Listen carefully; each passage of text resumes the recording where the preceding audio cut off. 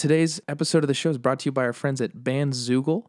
Bandzoogle is built by musicians for musicians. It's an all-in-one platform that makes it easy to build a beautiful website and EPK for your music. I would know I'm working on a site over at Bandzoogle as well right now, and it's really easy to make, and you can get everything up and running pretty quickly, from hosting a custom domain name.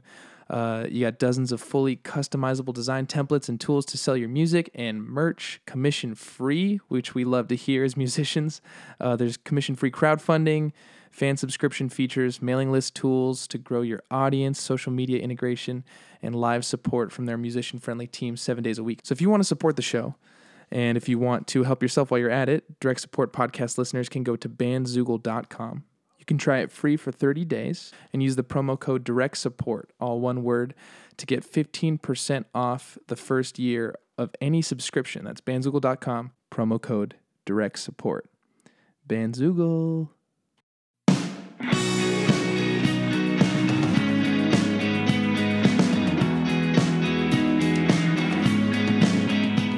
What's up, y'all? This is Peter Schrupp. I'm your host. This is Direct Support. Thanks for being here. Thanks for joining me. Hope you're doing well. Things are good on my end. A lot of writing, a lot of creative stuff going on. Dizzy's out. I hope you've been listening to the song, and thanks for listening to last week's episode where we broke down the writing and creation of it a little bit. And we have a new music video coming out for it this Friday. A lot of y'all contributed, so thanks for sending in some of that tour footage, some of that tour footage, some of that show footage. And thanks to Chris from the band for putting that whole thing together, because it's a nostalgic one. It's crazy to watch. It just makes me miss shows so much. I'm guessing we might have some new listeners today, because I got a really exciting guest this week. I got Joey Vannucci. I think that's how you say it. Joe Van. Makes it easier. That's his new project. Joey's been making music in the quarantine, and he's got a couple new singles and a new record soon. But let me tell you why this is such a special episode for me, because From Minion Lakes is a band that I loved a lot in high school when I first learned about them, and then in turn it was a big band for the bonding, and for my band Arms Akimbo, it was just big in like each of us feeling like they were our little secret. And then when we met each other, we got to be like, yeah, cool. You guys love this band. I love this band. And all that stuff is really important when you're, sharing musical inspiration at that early stage where you're like, what the hell are we going to sound like? So, Joey's been a big inspiration and pretty entrenched in me as a musician, not to mention Kyle Plotkin, who helps me on the production end of this podcast. When he first came on to help me out and make the playlist for the show, which you should check out, and help with some of the booking, I was like, hey, who would you like to have on the show? And his number one was Joey, because he and I went and saw From Minion Lakes when he was... it was just a nice friendship moment for us, going and seeing them in San Diego. Anyway, that's the autobiographical part of it. The other part of it that's really great is this has been a really cool episode in creation during quarantine and getting your mind off of it and doing other things artistically, like building a fucking house, which is what he's doing right now, which is awesome. And he's just such a cool, laid-back, mellow fella, and I appreciate that. All right, this has been the longest intro of all time. I am going to remind y'all to please share the show with somebody, follow it on Spotify, follow it on Apple Music. Do give us a 5-star rating if you're on Apple, or a review. That would mean a lot. Trying to get them numbers up so we can keep getting guests. We got a lot of fun guests coming up soon. But yeah, without any further ado, here's my conversation with Joe Van from Minion Lakes. But before that, here's his song, Shuffle Around. Shuffle around the house again, making excuses, avoid your friends. I was around on your front step, buzzing you late at night. You made up a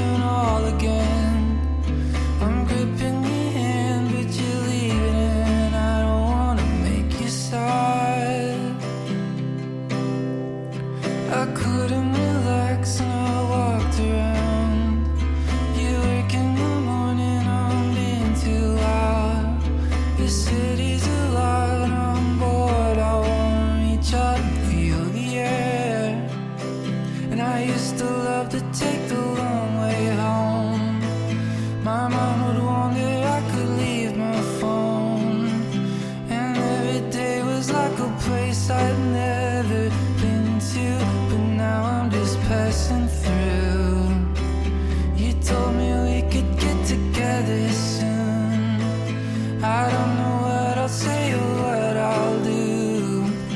I wanna feel like I'm exactly who I'm supposed to be, but I just don't, I don't, I don't, I don't, I don't, I don't, I don't, I don't, I just don't, I don't, I don't, I don't, I don't, I just don't, I don't, I just don't, I don't, I just don't, I don't, I just don't, I don't, I don't.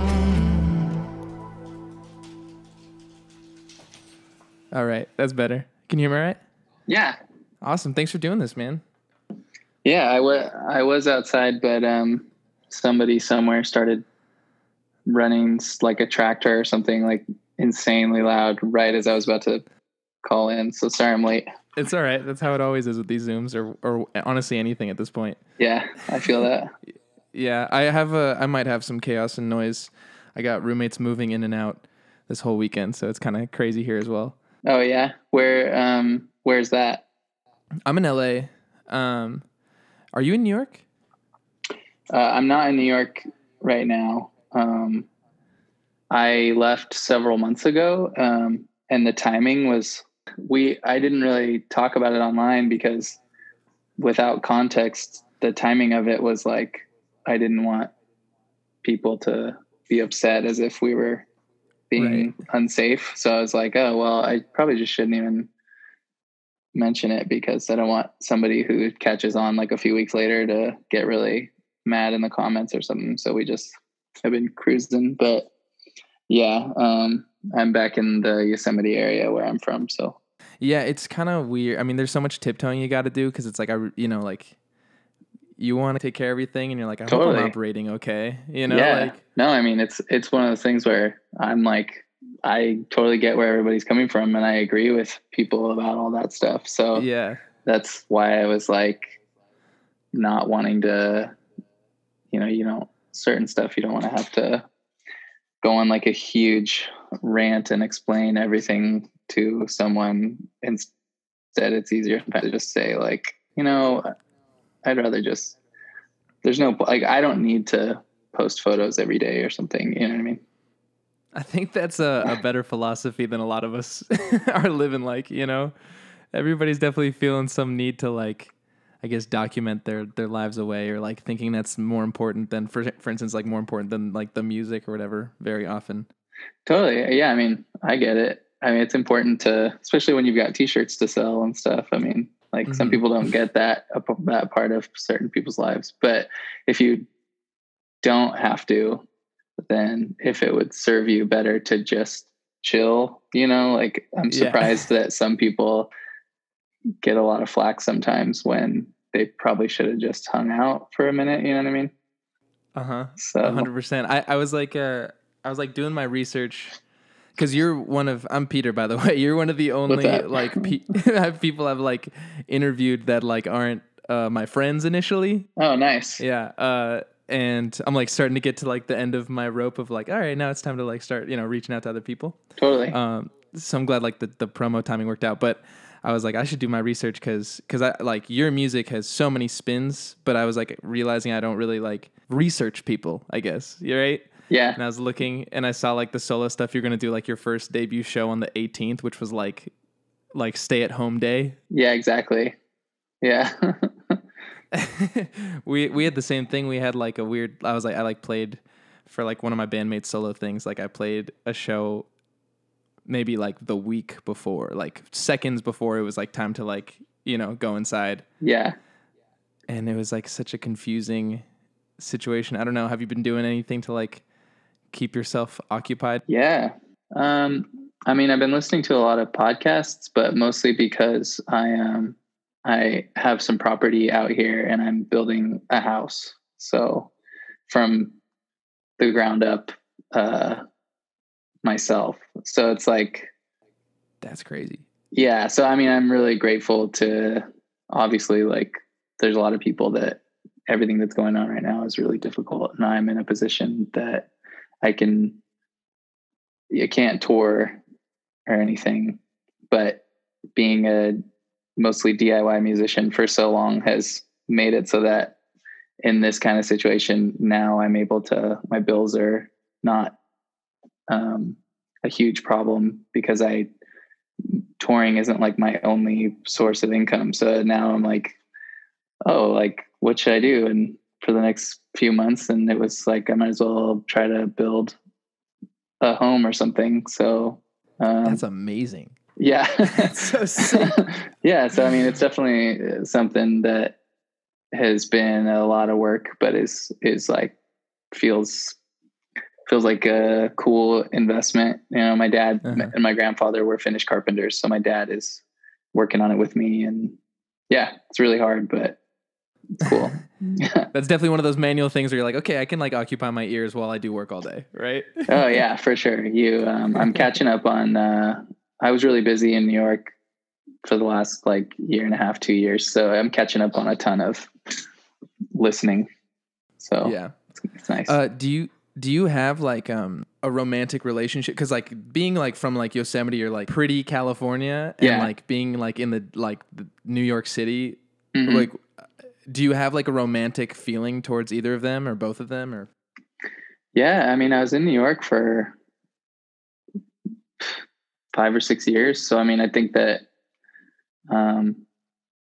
you definitely. I mean, I've lived in a bunch of different places over the years, and I am kind of a like I wouldn't pick one or the other as far as like city living or mountain living. I just think that we all have the universe throws at you what it will, and you just kind of roll with it. And I think that it can inspire you if you let it, or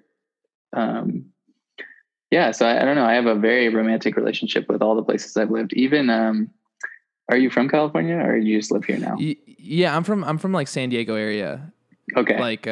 Like North County, San Diego. Okay. So I even lived in, do you know Chico?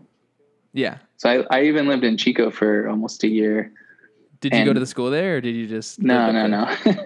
No, I had a studio with some friends there. Okay, sweet.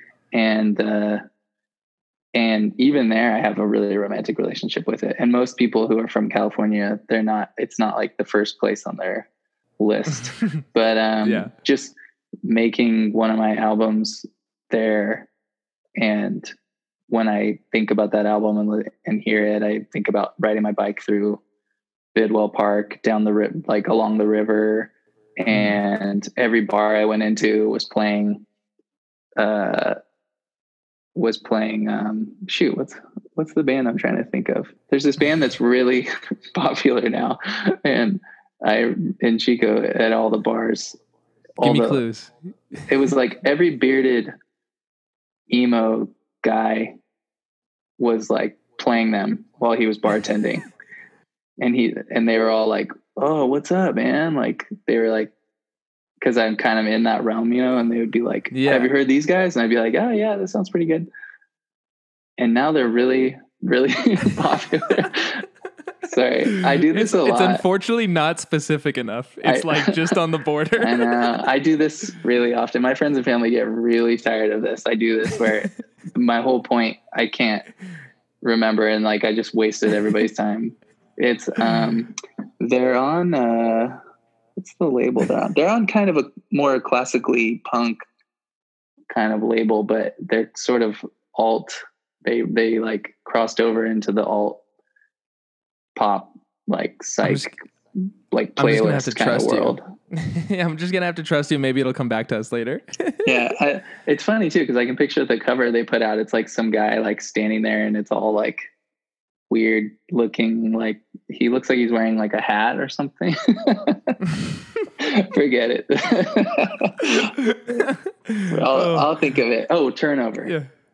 That's there you go. Let it go for a second. There it is. So Turnover. Funny. Yeah. That's 100%. They like because I think they're Top Shelf band or maybe. It's all there. It's like I was playing a Run for Cover band. Yeah. A game where I couldn't say like the things that would actually Yeah. make it obvious. Yeah. But then, yeah, you're 100% right, though. They fully decided to like put some chorus on their guitars and like change the, Totally, change their vibe, but be in the same which is great. realm. Yeah. Yeah, I mean, like, more power to them. Yeah. Yeah. But anyways, I don't even know where. That's all right. That was one of my questions for you is like, have you been aware? So I guess I should just like, my history with being a fan of yours is like a decade long now, I'm realizing, because I saw you. Oh, nice. Like, I saw you with like 8 people at Soma San Diego. It must have been your first San Diego show. Soma. Is that the big place? Big black long room. Yeah. Not in love with that place. No, me neither. That was like the place that used to like swindle me, and like I was like a little teenager. Like they would sell us 50 pre-sale tickets, and we would be in debt to them. Yeah, that's a very SoCal vibe. Mm-hmm. But I saw you there, and then like eventually at like the House of Blues. Like the next time around is like a very different, like a much better room, like their little House of Blues side stage. Kind of.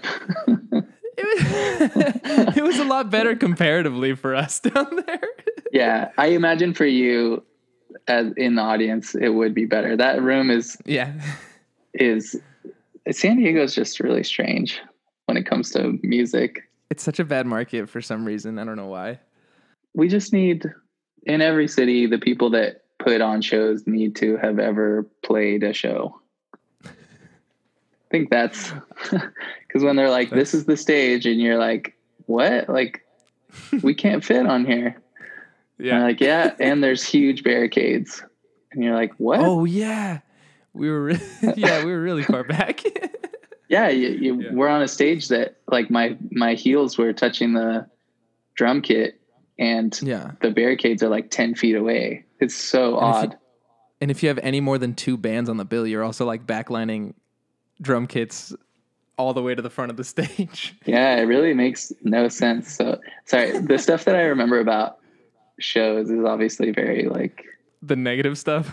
Well, San Diego's harsh though, because it's not. It is. There's a lot. It's like you go on tour and you play all these cities, and then if one city has 2 or 3 things that are really difficult, it's hard to shake. You know what I mean? Because it's also your van is getting broken into, and it's a tough spot.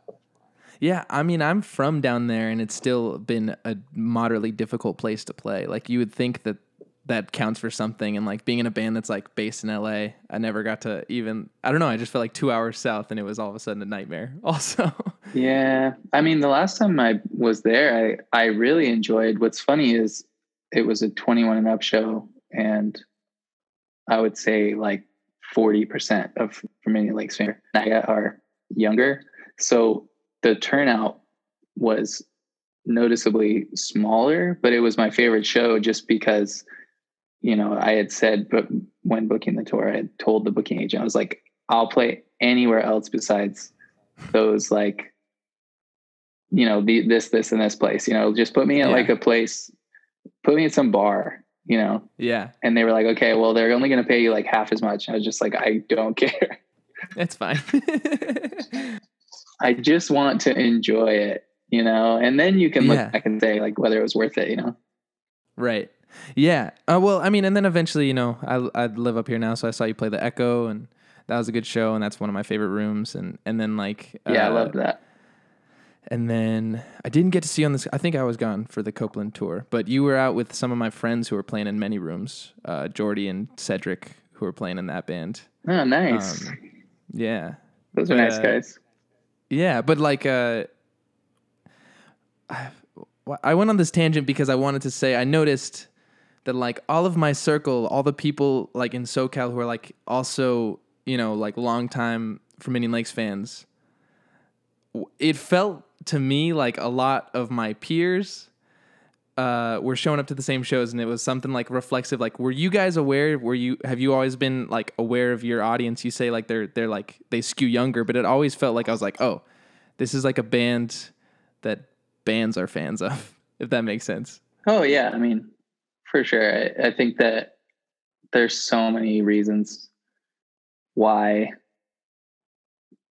like, even just in a very analytical way. There's reasons why people who like From Indian Lakes are from like certain subsets of the music community. It's like bands have always really liked the music, which is awesome and very flattering, because I don't really see the only reason why being a band's band is a problem is that it's like a guarantee that you're never going to be famous based on the history of the music industry, which is totally fine. I came to terms with that like a long time ago. It was like, you could see all of your favorite bands growing up that were in that vein, and you're like, oh, and they really didn't become like super popular, but it's like them, and then a lot of like young women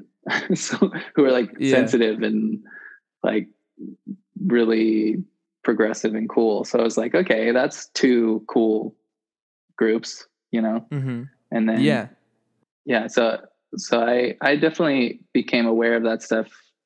The more DIY you do things for however long, like the more aware you are of just like all of those details, you know?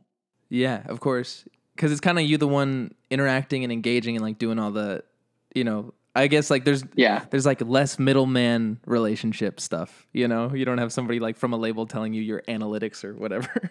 No, totally. I mean, it's like it's just so straightforward. It's like me and my merch guy get in the van and we're like, wow, everybody at the table tonight was like 20-year-old girls who work at Urban Outfitter. And then like the next night you're like, everybody that came up tonight just wanted to talk about my pedal board. They were all dudes from random band. You're like, so I think it depends on the city, depends on who you're on tour with, I think. I mean, yeah. So I don't know. I think it's all cool. I'd be nervous that half your audience are people who like emailed trying to open the show. For real. Sometimes, I mean, it's definitely felt that way at different, it also depends on what kind of album you just put out. You know, it's like, there's just so many variants that get you who's coming to your shows at that time. And that's why it's also funny when certain people do in these like absolutes about your music, because over time it all changes depending on what's going on. So it's like, you know, I don't know. It could be different for some people who kind of stick to a similar sound every album. But right. That was my dog. Sorry. That's all right.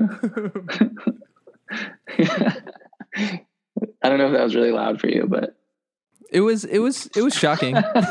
She gets scared really easily. So what's her name? Her name is Bess. Nice. Yeah. Yeah. Well, you definitely are somebody who like you've evolved a ton each record. And I think that, you know, there's like this progression and I felt like there was like a big change and everything feels better now, but I really felt like that like matured super. I love Dimly Lit. It's like got so many good tracks and what was kind of the process of you like choosing to do all those features with like female singers and stuff? I'm sure like that was like probably what you answered for like the entire press of that record, but it's just a cool choice. No, that's okay. Awesome. I think the first thing I felt that pointed me in that direction was that the way that a lot of the songs sounded in my head were so much better than what they sounded like in my recording sessions. And I was changing them and trying to figure out what it was. And I started to think that maybe I was just sort of sick of my own voice. And so I sent one song to someone and it sounded so good that I was like, I mean, it hit that spot that it hit in my head. So I thought, oh, so I should keep doing this. And so I started hitting up all these different friends. And then it just kind of unlocked something that was so much better than what I could do as far as like, you know, the vocals are kind of the most important part of any song, but not just in like a really obvious way. It's like when some people think that, oh, you just like, you had a friend like play bass on this song. It's like, it's totally different than actually having someone be willing to put their soul onto a track for you, you know? So, and I think, I don't know, they just turned out so much better than me singing them. So yeah, I don't know. Every album kind of changes the whole way I think about recording music. So. Right. Which one was the record that you did up in Chico? That was Everything Feels Better Now. Yeah. Cool. Yeah. Just thinking about it. Yeah. It's weird to think about that stuff. Yeah. I know. It definitely probably like it puts you on a path. Even like I would imagine, because like you've always been like the nucleus of Verminion Lakes, right? Like I know Justin, I've like hung out with him at FYF. Like I know that you've had like, nice. You know, some like recurring cast members of your band. But like you've always kind of been the nucleus of it. And I'm curious at like any of like the early records, because a lot of them are like, you know, like a lot of syncopated hits and like some time signature changes. Was that stuff you guys tracked as a group? No. You've always kind of tracked it all? Yeah, I mean, Justin tracked some stuff, and Justin's like, that's one of my best friends since we were kids, and same with a couple of the other guys. And that was kind of one of those things where around that time, there wasn't really any music that sounded that way that was being pushed as like one person that people were accepting. And also we were working with a label who straight up just told me that a band look is always better, which, you know, you learn a lot over the years. And that was one of those things where you're just like, what a dumb thing for me to just be like, oh, okay. You know, and at that time too, when you're coming up, as you know, you're playing so many shows, and when you start to tour full time, that you're with these people so often that whenever anybody wants to take a photo of the band or whatever, you know, I don't have the kind of personality to be like, oh, you know, everybody like get out of here. Like I got it. Yeah. You know, I'm just like, okay, cool. Like let's all take a photo. And so it kind of just, like I said, you learn a lot, and I probably should have been a little more, you know, took more control with the imagery and that kind of stuff. Yeah, I mean, those guys have been my homies for forever. And like, they weren't even really at the studio at times, you know, when I'd be working on new music. So it just kind of became one of those things where naturally that became less of a thing. So, right. Yeah. The earlier stuff, I mean, I don't know. It was just when you're playing in basements and punk venues, I mean, it's what you do live is way more important than yeah. I mean, not to say that the stuff is bad or anything, but it's the songs and the recordings are constructed in a way that are going to be more impactful in a punk venue, you know? So yeah. Like, it's just any young person is, when I talk to them about that kind of stuff, it's foolish to deny that that's not like part of the vibe. You know what I mean? Like, of course, that's just how it goes, you know?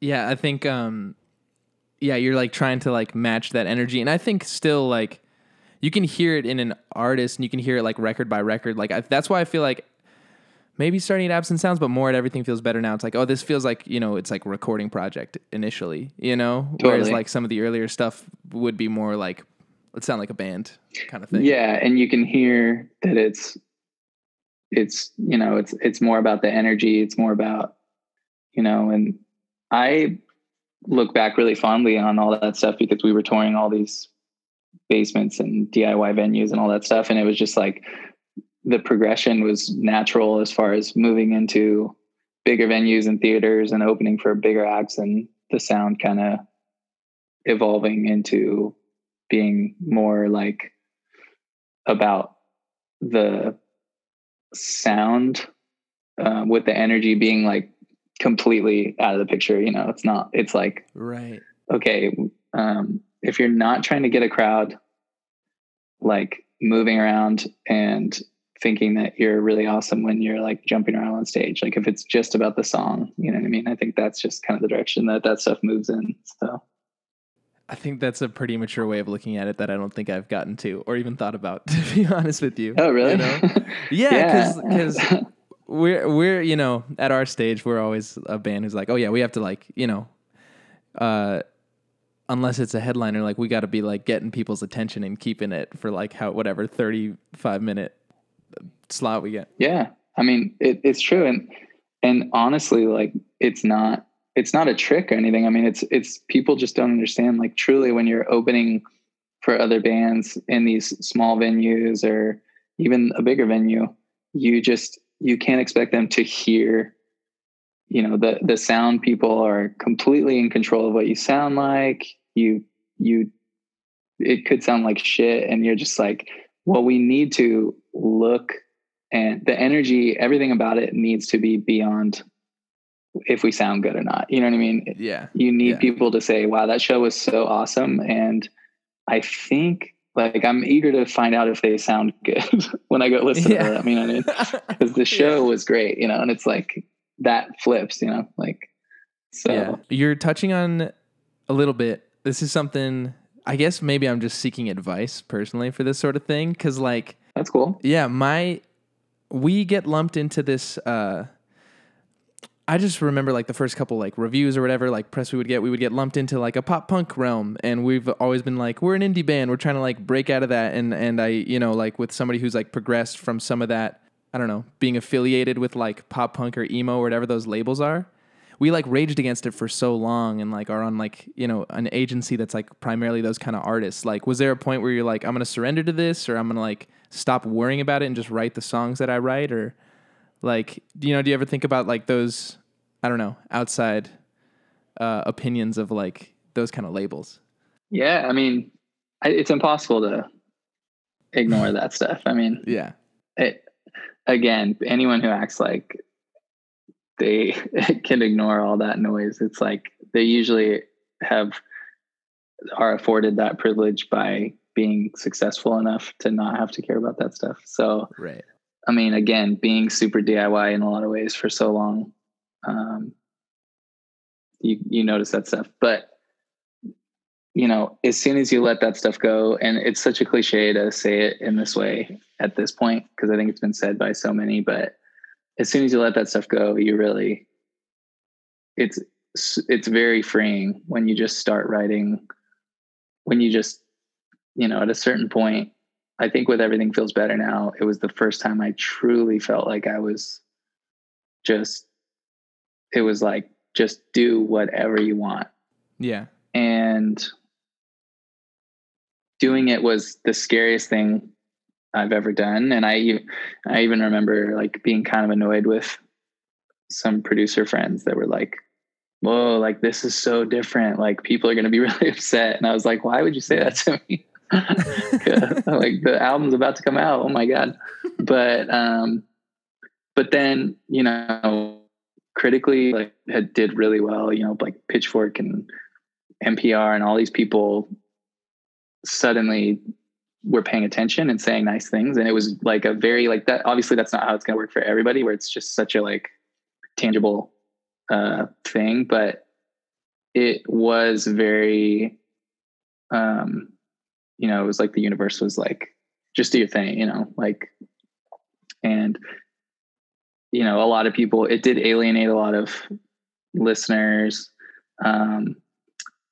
And there were some people that wanted that more energetic sound. But honestly, as soon as those people were kind of weeded out, like everything became so much easier anyways. Like, you know, people who think that way are so negative in person or online that you lost a ton of them.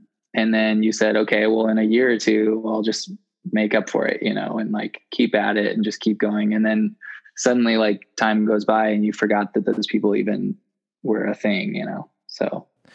Yeah. I keep hearing that like there's a bit of a shedding process. Like once you shed, you know, whatever, like, I don't know, if you let that go, shed some of those people that like you were like trying so hard to hold on to, but like satisfy. For sure. I don't know, once that's just like very, I think, reaffirming. Yeah. I mean, it's obviously easier for someone who signs to some major label and then gains like millions of fans, you know?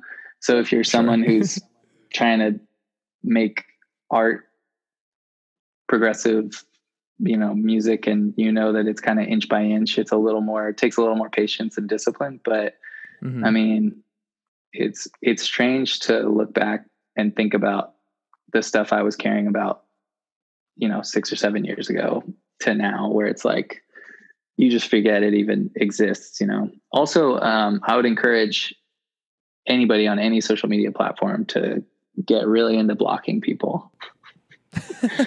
That's been like the greatest thing in the world, to realize that your spaces where you're putting music out are you're creating, and no one has a right to like bring any negativity there.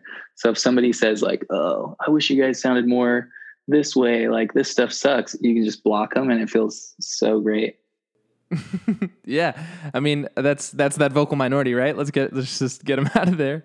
I'm not very used to that. Yeah. Cause I mean, it's not like, oh, you just don't like anybody else's opinion. It's like, once you realize that no one is allowed to bring any negative energy into what you've decided is a positive space only, it's like, you just start going crazy. You're just blocking everybody. It's awesome. I'm down. All right. I'm going to take that one and run with it. I'm really curious about the Jovan stuff, because I really like the new singles. Thanks. But being the center of the Verminion Lakes stuff and recording all that, you know, what differentiates these two projects? Are you thinking about that when you're writing it? Are you thinking about it at the end of it? You're like, this is better for this? Well, I made an album like right as the COVID stuff was starting up, and the span of a couple weeks, I wrote and recorded an album, which you can do when it's only like a couple instruments and, you know, like 1 or 2 vocal takes, and, you know, so, and the point was to try to keep it really bare and sparse and simple. And if it wasn't good to me with that simplicity, then it either just wasn't a good enough song or needed to be rewritten or whatever. So I made an album of songs like that were very intentional. So I didn't think that they might be Verminion Lake songs or anything. So yeah. And I mean, and I mixed it and did everything myself. So, which was kind of a challenge, but I tried to mix and master, or not master. I tried to mix the last Verminion Lakes album, and I couldn't do it. So yeah, it's easier when there's like 4 tracks. So right. Well, I mean, those are some of my favorite kinds of songs, and I think Your Love, like, it really reminds me of like Swansea by Bombay Bicycle Club. You know, that one off Flaws at the end. Yeah, it's the last track. Yeah, I think it's the last track. Nice. That's cool. I didn't think about that. Well, because it's like that, like acoustic and vocal the whole time until like some electronic stuff kind of flutters in and unfolds at the end. And I feel like Your Love kind of does the same thing. Yeah, I need to read this. It's been a long time, but I mean, that's high praise. That's the songwriter in that band. I mean, he's like which is weird, because I just read this article yesterday, and they added them to this list of like landfill indie bands from the UK, and I just was like, who wrote this? This is insane. What does that even mean? It means they were implying that these were all like posers who just jumped on a bandwagon following the success of like other male-fronted UK indie rock. And I just think so. You just can't have listened to any of their albums to think that, you know what I mean? I don't think so. That makes no sense. That's definitely like, I don't know, undereducating yourself, or like trying them once or twice and not getting it, I think. Yeah, I mean, implying that them and the Kooks are like on the same echelon. Yeah, I just don't understand that, you know, but that's how it goes. But yeah, I love that band. Yeah. And I think just like some of that, like that understated stuff where it's like for instance, like I really like to write and to listen to songs that are like pretty simple, and by the like, there's no like, you know, standard like bridge chorus to end things. They kind of just outro their way out, you know, like that's just, I think like totally. The way songs build and outro out is like a staple of indie rock, but like probably my favorite type of song structure, and it does that as well. Yeah, and I mean that song I just couldn't write. Like the one producer friend that I showed it to, he was like, you need to write a chorus. It sounds like the chorus is a pre-chorus. And I agreed with him, but sometimes I can hear a song I'm listening to from an indie artist and it sounds like something sounds forced. And if they had just not done anything on a certain part or something, it would have just been better to me. And that song is an example of, I couldn't write a chorus that worked there. And then now when I listen to it, I don't think that it needs a chorus, but yeah, when I was writing it, I really thought that I was writing like half a song. So yeah, but in context, I think that that's kind of needed sometimes to just like make something short and sweet. And it doesn't have to have some like giant hooky chorus. I don't know. Yeah, no, I know what you mean. That's like, that feels like kind of a pitfall sometimes when you're like somebody, you can hear in the song, like the cogs moving to like a triumphant, like 5 chord or something. And you're like, I just lost the feeling that the verse gave me or whatever. Yeah. It's instead, I think a song like Your Love, now when I hear it, I think a lot of people probably thought it was going to do something and it didn't. And that's probably better. That definitely fits with my personality, is to not do what someone thought I was supposed to do with a song, right. Like, and I think when it comes to the topic of writing a chorus because you're supposed to, I think of like bands like, I know everybody's always been really, really into, earlier, like Coldplay albums. Mm-hmm. And I remember really trying to get into a lot of their stuff. And by the time I got to the second chorus, every song would be like verse, pre-chorus, chorus.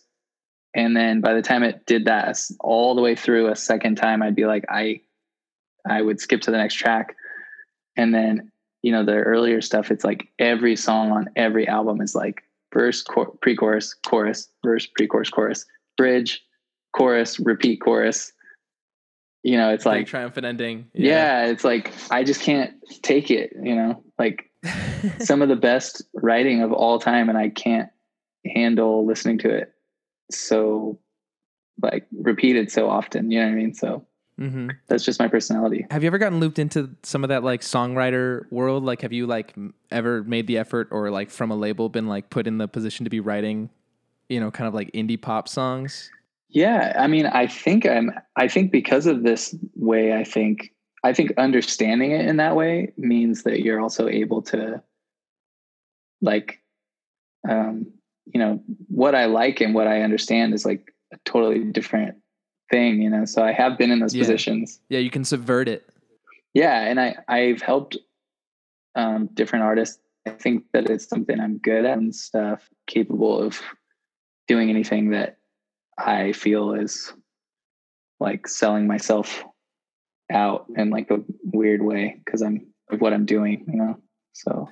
Yeah, it almost feels like two completely different skill sets. It feels like writing, music for yourself and writing music like with the intention of like, a standard like catchy song. They almost feel like two completely different skills to me. Yeah, I think maybe it just depends on your personality. Like me, I'm always trying to do something different than I did before. Sure.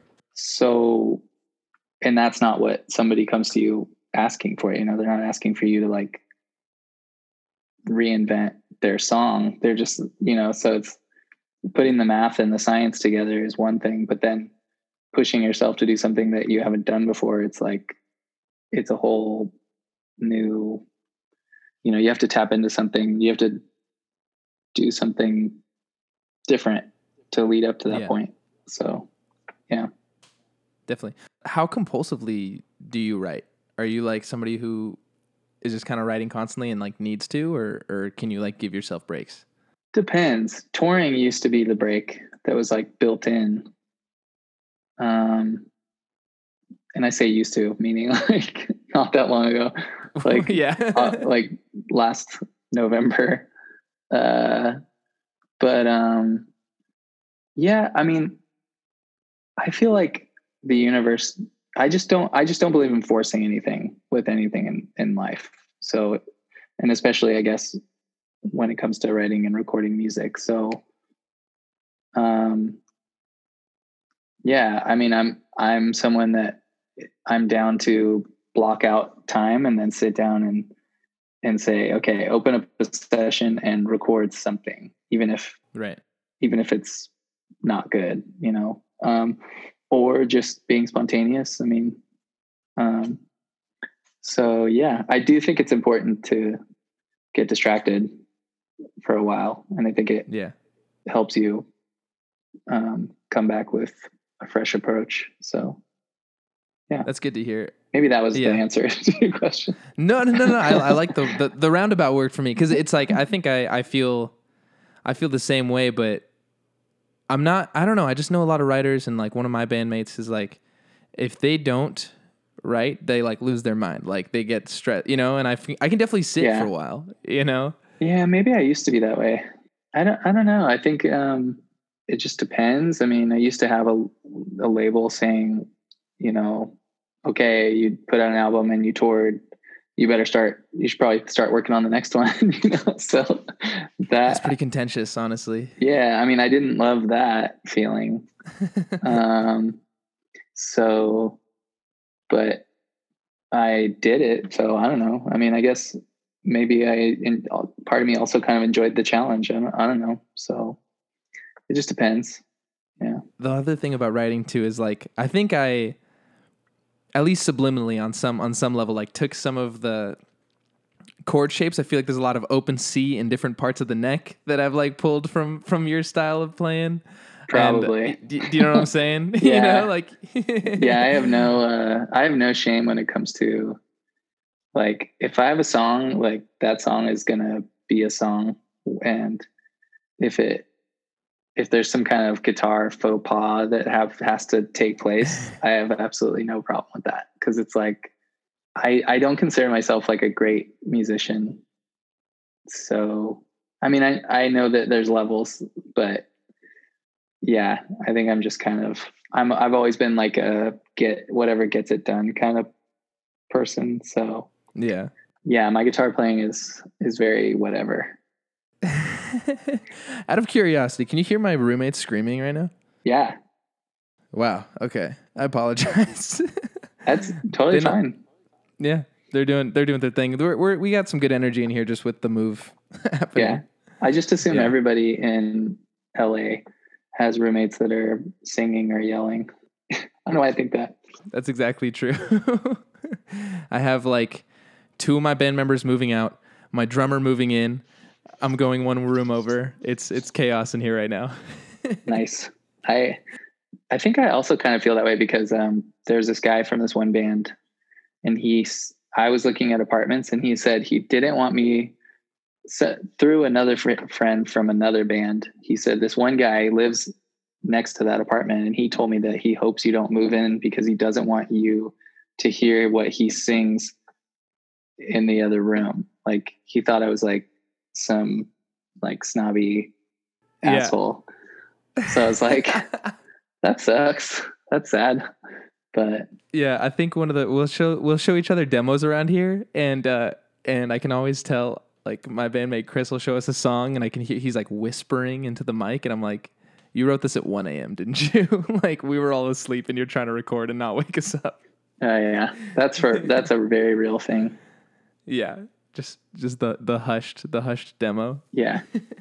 So you wrote and recorded this whole Jovan record, and you're working on a new From Indian Lakes record right now, or is it? Oh no, the album was the Jovan album. That's what I. Oh, it was. That's what I mean. Okay, yeah. cool. I don't know what. I don't know. I put out so many From Indian Lakes songs this last album that. Yeah. I feel like it'll be a minute before I am inspired to fiddle with a ton of instruments and stuff. It also is kind of hard right now. Yeah, I mean, for sure. And my studio isn't really set up because of the house building, but I am really enjoying writing and recording in like back to basics kind of way, especially being back out here and just kind of like getting back in touch with my roots a little bit. But this time it's, you know, it's not like I can't wait to get away or something. It's like I choose to be here. So it kind of hits different. Right, definitely. I know that when I like pick up a guitar, start singing a song, like I have like comfort in certain lyrics. Do you have any of like your go-to to get going? I have these lyrics that I dip into or melodies. Do you ever like catch that in yourself, and do they make it to the record? I probably at this point I think I catch it and say I gotta stop repeating that kind of pattern, because I remember a long time ago when an album came out and there was a comment at some point about some lyrics that I had repeated like a ton, not like a full line, but just like certain keywords that I had said a bunch, and that kind of thing. Like you're like never the same after somebody points something like that out. Right.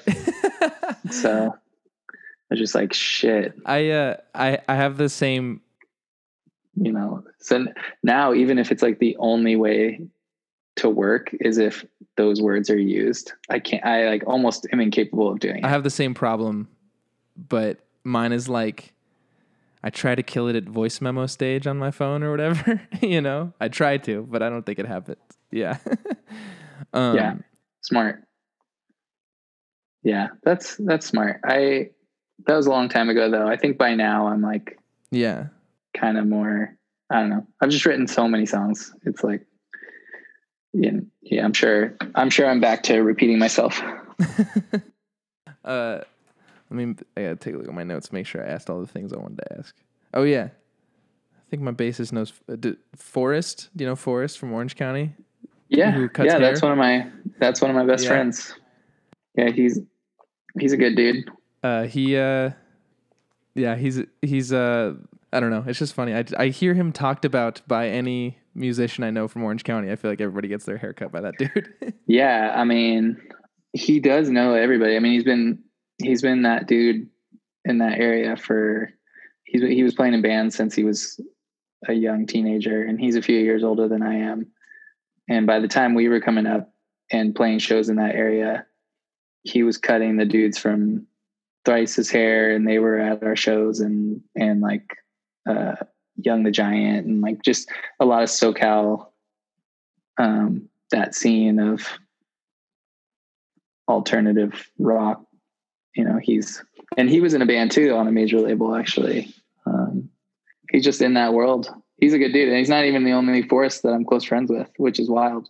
That's fine. So that's why I had to pause and let you finish describing. You're like, which one? Right. The Forrest. Yeah. Cause there's another one that I'm close friends with who lives in the area. So, okay. Well, I got like my lightning round of questions. It doesn't need to be fast. It's just the questions I ask everybody. Cool. All right. Can you think of the best show you ever played? You know, this last tour, Brooklyn, sold out at Rough Trade on my birthday. Oh, that's great. Yeah. And I was surprised they, you know, when the set was ending, when I turned around, they had flowers and a birthday cake lit, and everybody in the venue saying happy birthday to me. And that was really cool. It just felt like special. Yeah. And to be at the time, it was like being not on a label and just being like just some dude, and it's like, all right, if you want to see us play, like that's where we'll be, you know. And just to have a place like that and that energy and everything, and just be like, whoa, so you can just do this, you know.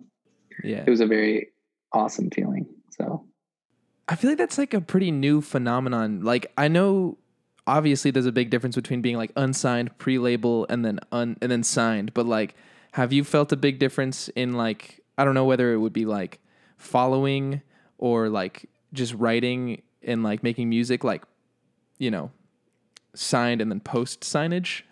I mean, it just depends on what artists just have to decide what they want. Do they want to gain more exposure while giving up a lot of control, and money, like all the money, or do they want to slowly kind of build something, and if you have enough patience and discipline, you might actually be able to pay the bills at some point, so it's just a different set of, I have peers that are so much more popular than I am, but like every dude in the band has to have like 2 jobs, it's just like a totally different thing, but I mean, it probably feels nice to play to like 800 people instead of like 400 people, it's like, just depends on what you're into. Yeah. I think there's definitely like this weird misconception, especially like unsigned bands, young bands, of like, oh yeah, well, the goal is to get on a label, and I think that maybe the tides are changing a little bit, or like there's been enough cautionary tales for everybody to understand that there's a difference, but I don't know. I guess there's still going to be that like weird, that thing you do mentality or whatever, Yeah. I think it just depends on the label, depends on everything, so I mean, and I love the label and the people that I worked with. But you just come out of the other side understanding what you want, hopefully. So, yeah. All right, cool. Well, this one I ask not because I'm trying to get dirt, but because I want anybody listening, making music, to like to understand that we've all been through super shitty shows. So can you think of like a shitty show opportunity or experience? Well, it's hard not to think about San Diego since we were just talking about it. I was going to say, was it the first one I mentioned already? No, that honestly, what was that place called? Soma or House of Blues? Yeah, no, Soma. That like, even that being not has nothing to do with whether I enjoyed playing it or not. So right. That I remember thinking that it was really cool that it was like an old, like the merch was set up in the old concessions. Movie theaters set. And that was like cool enough for me to be like, cool show. Yeah. So the bar was pretty low. I'm sure, I think what was weird is this last tour, we were having such a good time. The whole tour was so amazing. Every show, like we couldn't believe how well everything was going. And then we got to the end of it and we got to California. And when we got to Santa Ana, which is a place that kind of felt like one of our homes. Yeah. Like, and the venue, that we had played always sold out. It was just like one of those things where we were looking forward to it. Was it Observatory or Constellation Room or something? Yeah. Mm-hmm. And they recently changed owners and the whole day was like very strange. It was just like, you couldn't get out and in, and you couldn't bring family or friends in and out very easily. And it was just like, and it's not near anything. So it was like a fortress that you were like locked in. I've had to like drive 15 minutes to get like Hawaiian food there or whatever, like whatever I could find. Yeah. But we like couldn't leave because there was a solid chance that we might not be able to get back in because they were having some weird problem with the security. And then the crowd was kind of, I have a lot of stage fright. I always have.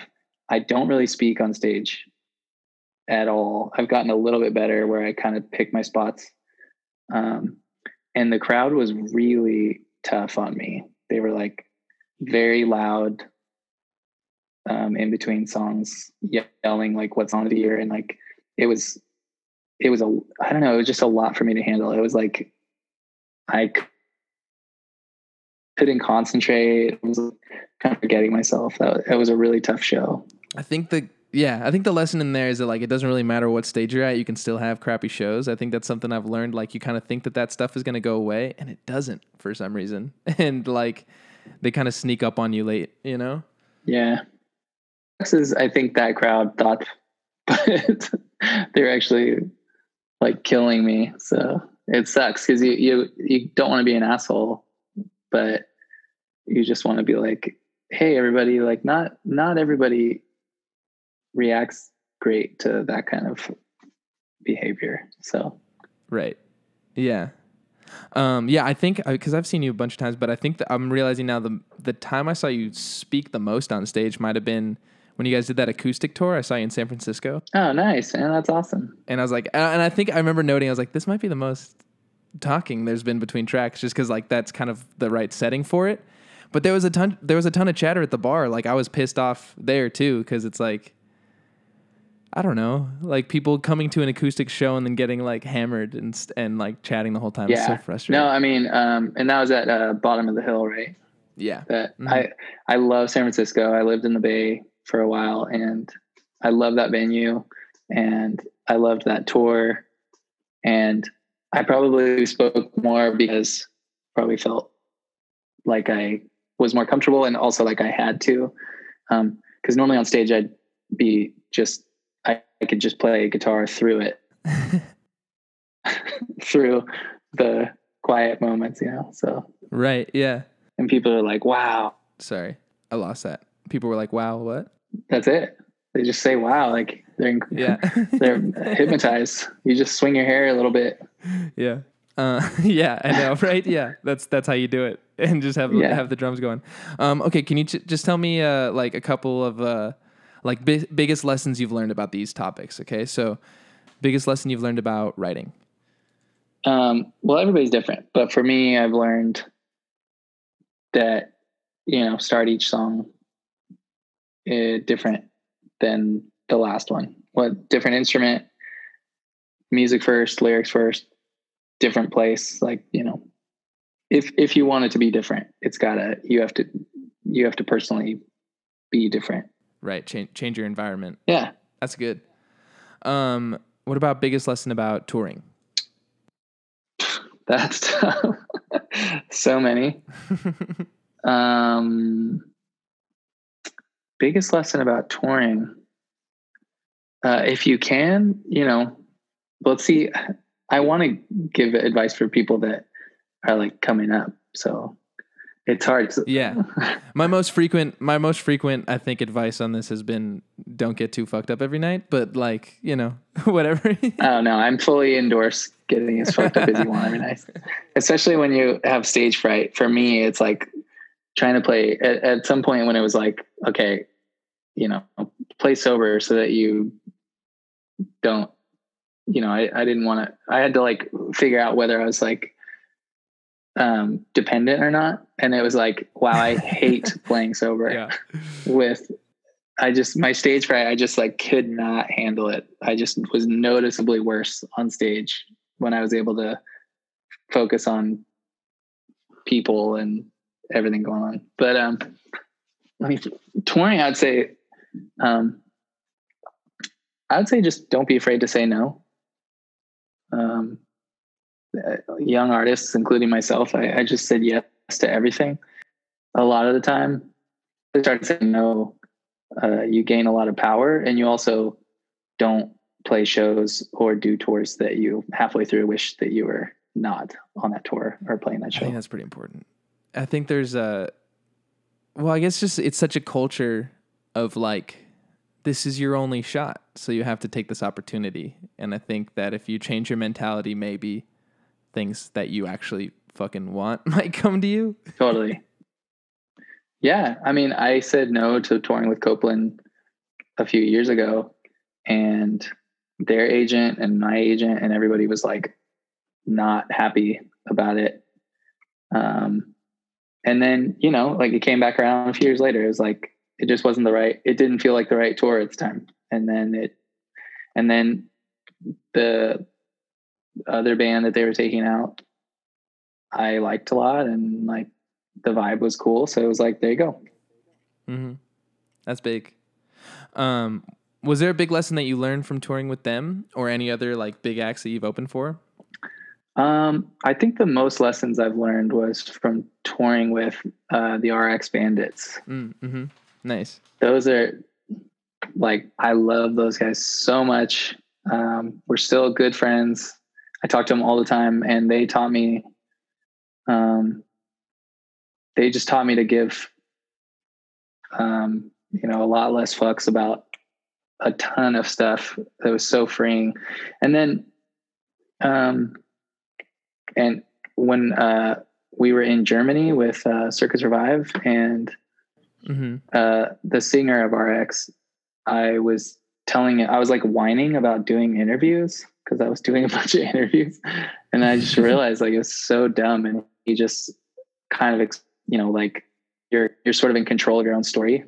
And so if somebody asks you a dumb question, just answer it in any way that you like, because, you're in control, and that was like, it never occurred to me at the time. The other things, Matt from RX, they're awesome. Yeah. I also, I think there's just a weird thing once you start like doing any sort of junket or doing a bunch of interviews, you're like, holy shit, how many times am I gonna get asked, where does our band name come from? Like for real. And I like to hope that I can have these conversations with people. Yeah. Like, what's your name? Like, what?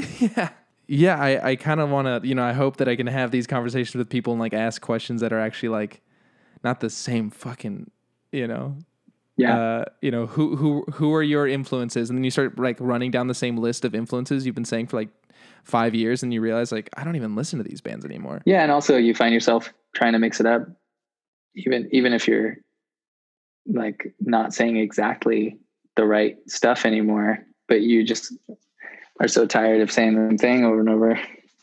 So then you're like, why am I even doing this? Yeah, it's true. What about biggest lesson in producing? Like in producing other people's work, or in? I think your own stuff. I would say just to, like me, I try to learn something. Well, now I've been outside working a lot on the property, but for the last, like, from like a little bit before Everything Feels Better Now up to a certain point, I had said that I was going to study and learn something like every single day. So when it came to producing and engineering and all that, and I would just watch, even if it's like one YouTube tutorial or on, I don't know, some like EQing or whatever, so, I would say just trying to set aside some time. And even when you feel like you've got a handle on things, like guys who've been producing for 40 years still don't have a handle on things. So if you want to like get a jump start, just try to learn something new every single day and you'll get ahead. Yeah. I also think that's just kind of reorienting your whole mentality to like, I don't know, appreciate being a student, I guess, Yeah. Not thinking you're above it. Exactly. Humility is, definitely it feels like the gateway to, knowledge a lot of times. Well, I really appreciate, you've always seemed like a very humble and like very real artist and somebody that I've looked up to for a long time. So I just appreciate you doing this. Thanks. Yeah. Good to hear. It's working. Yeah. No, I'm just kidding. No, good. You're like, I tricked you. Well, those are all my questions, man. Thanks for doing this. I appreciate it. Yeah. Thanks for having me. Thanks for the chat. Yeah. Awesome. All right. Thanks for chatting. Yeah. Joey. Thanks a lot, man. Have a great day. You too. Bye. And now here's Your Love by Jovan.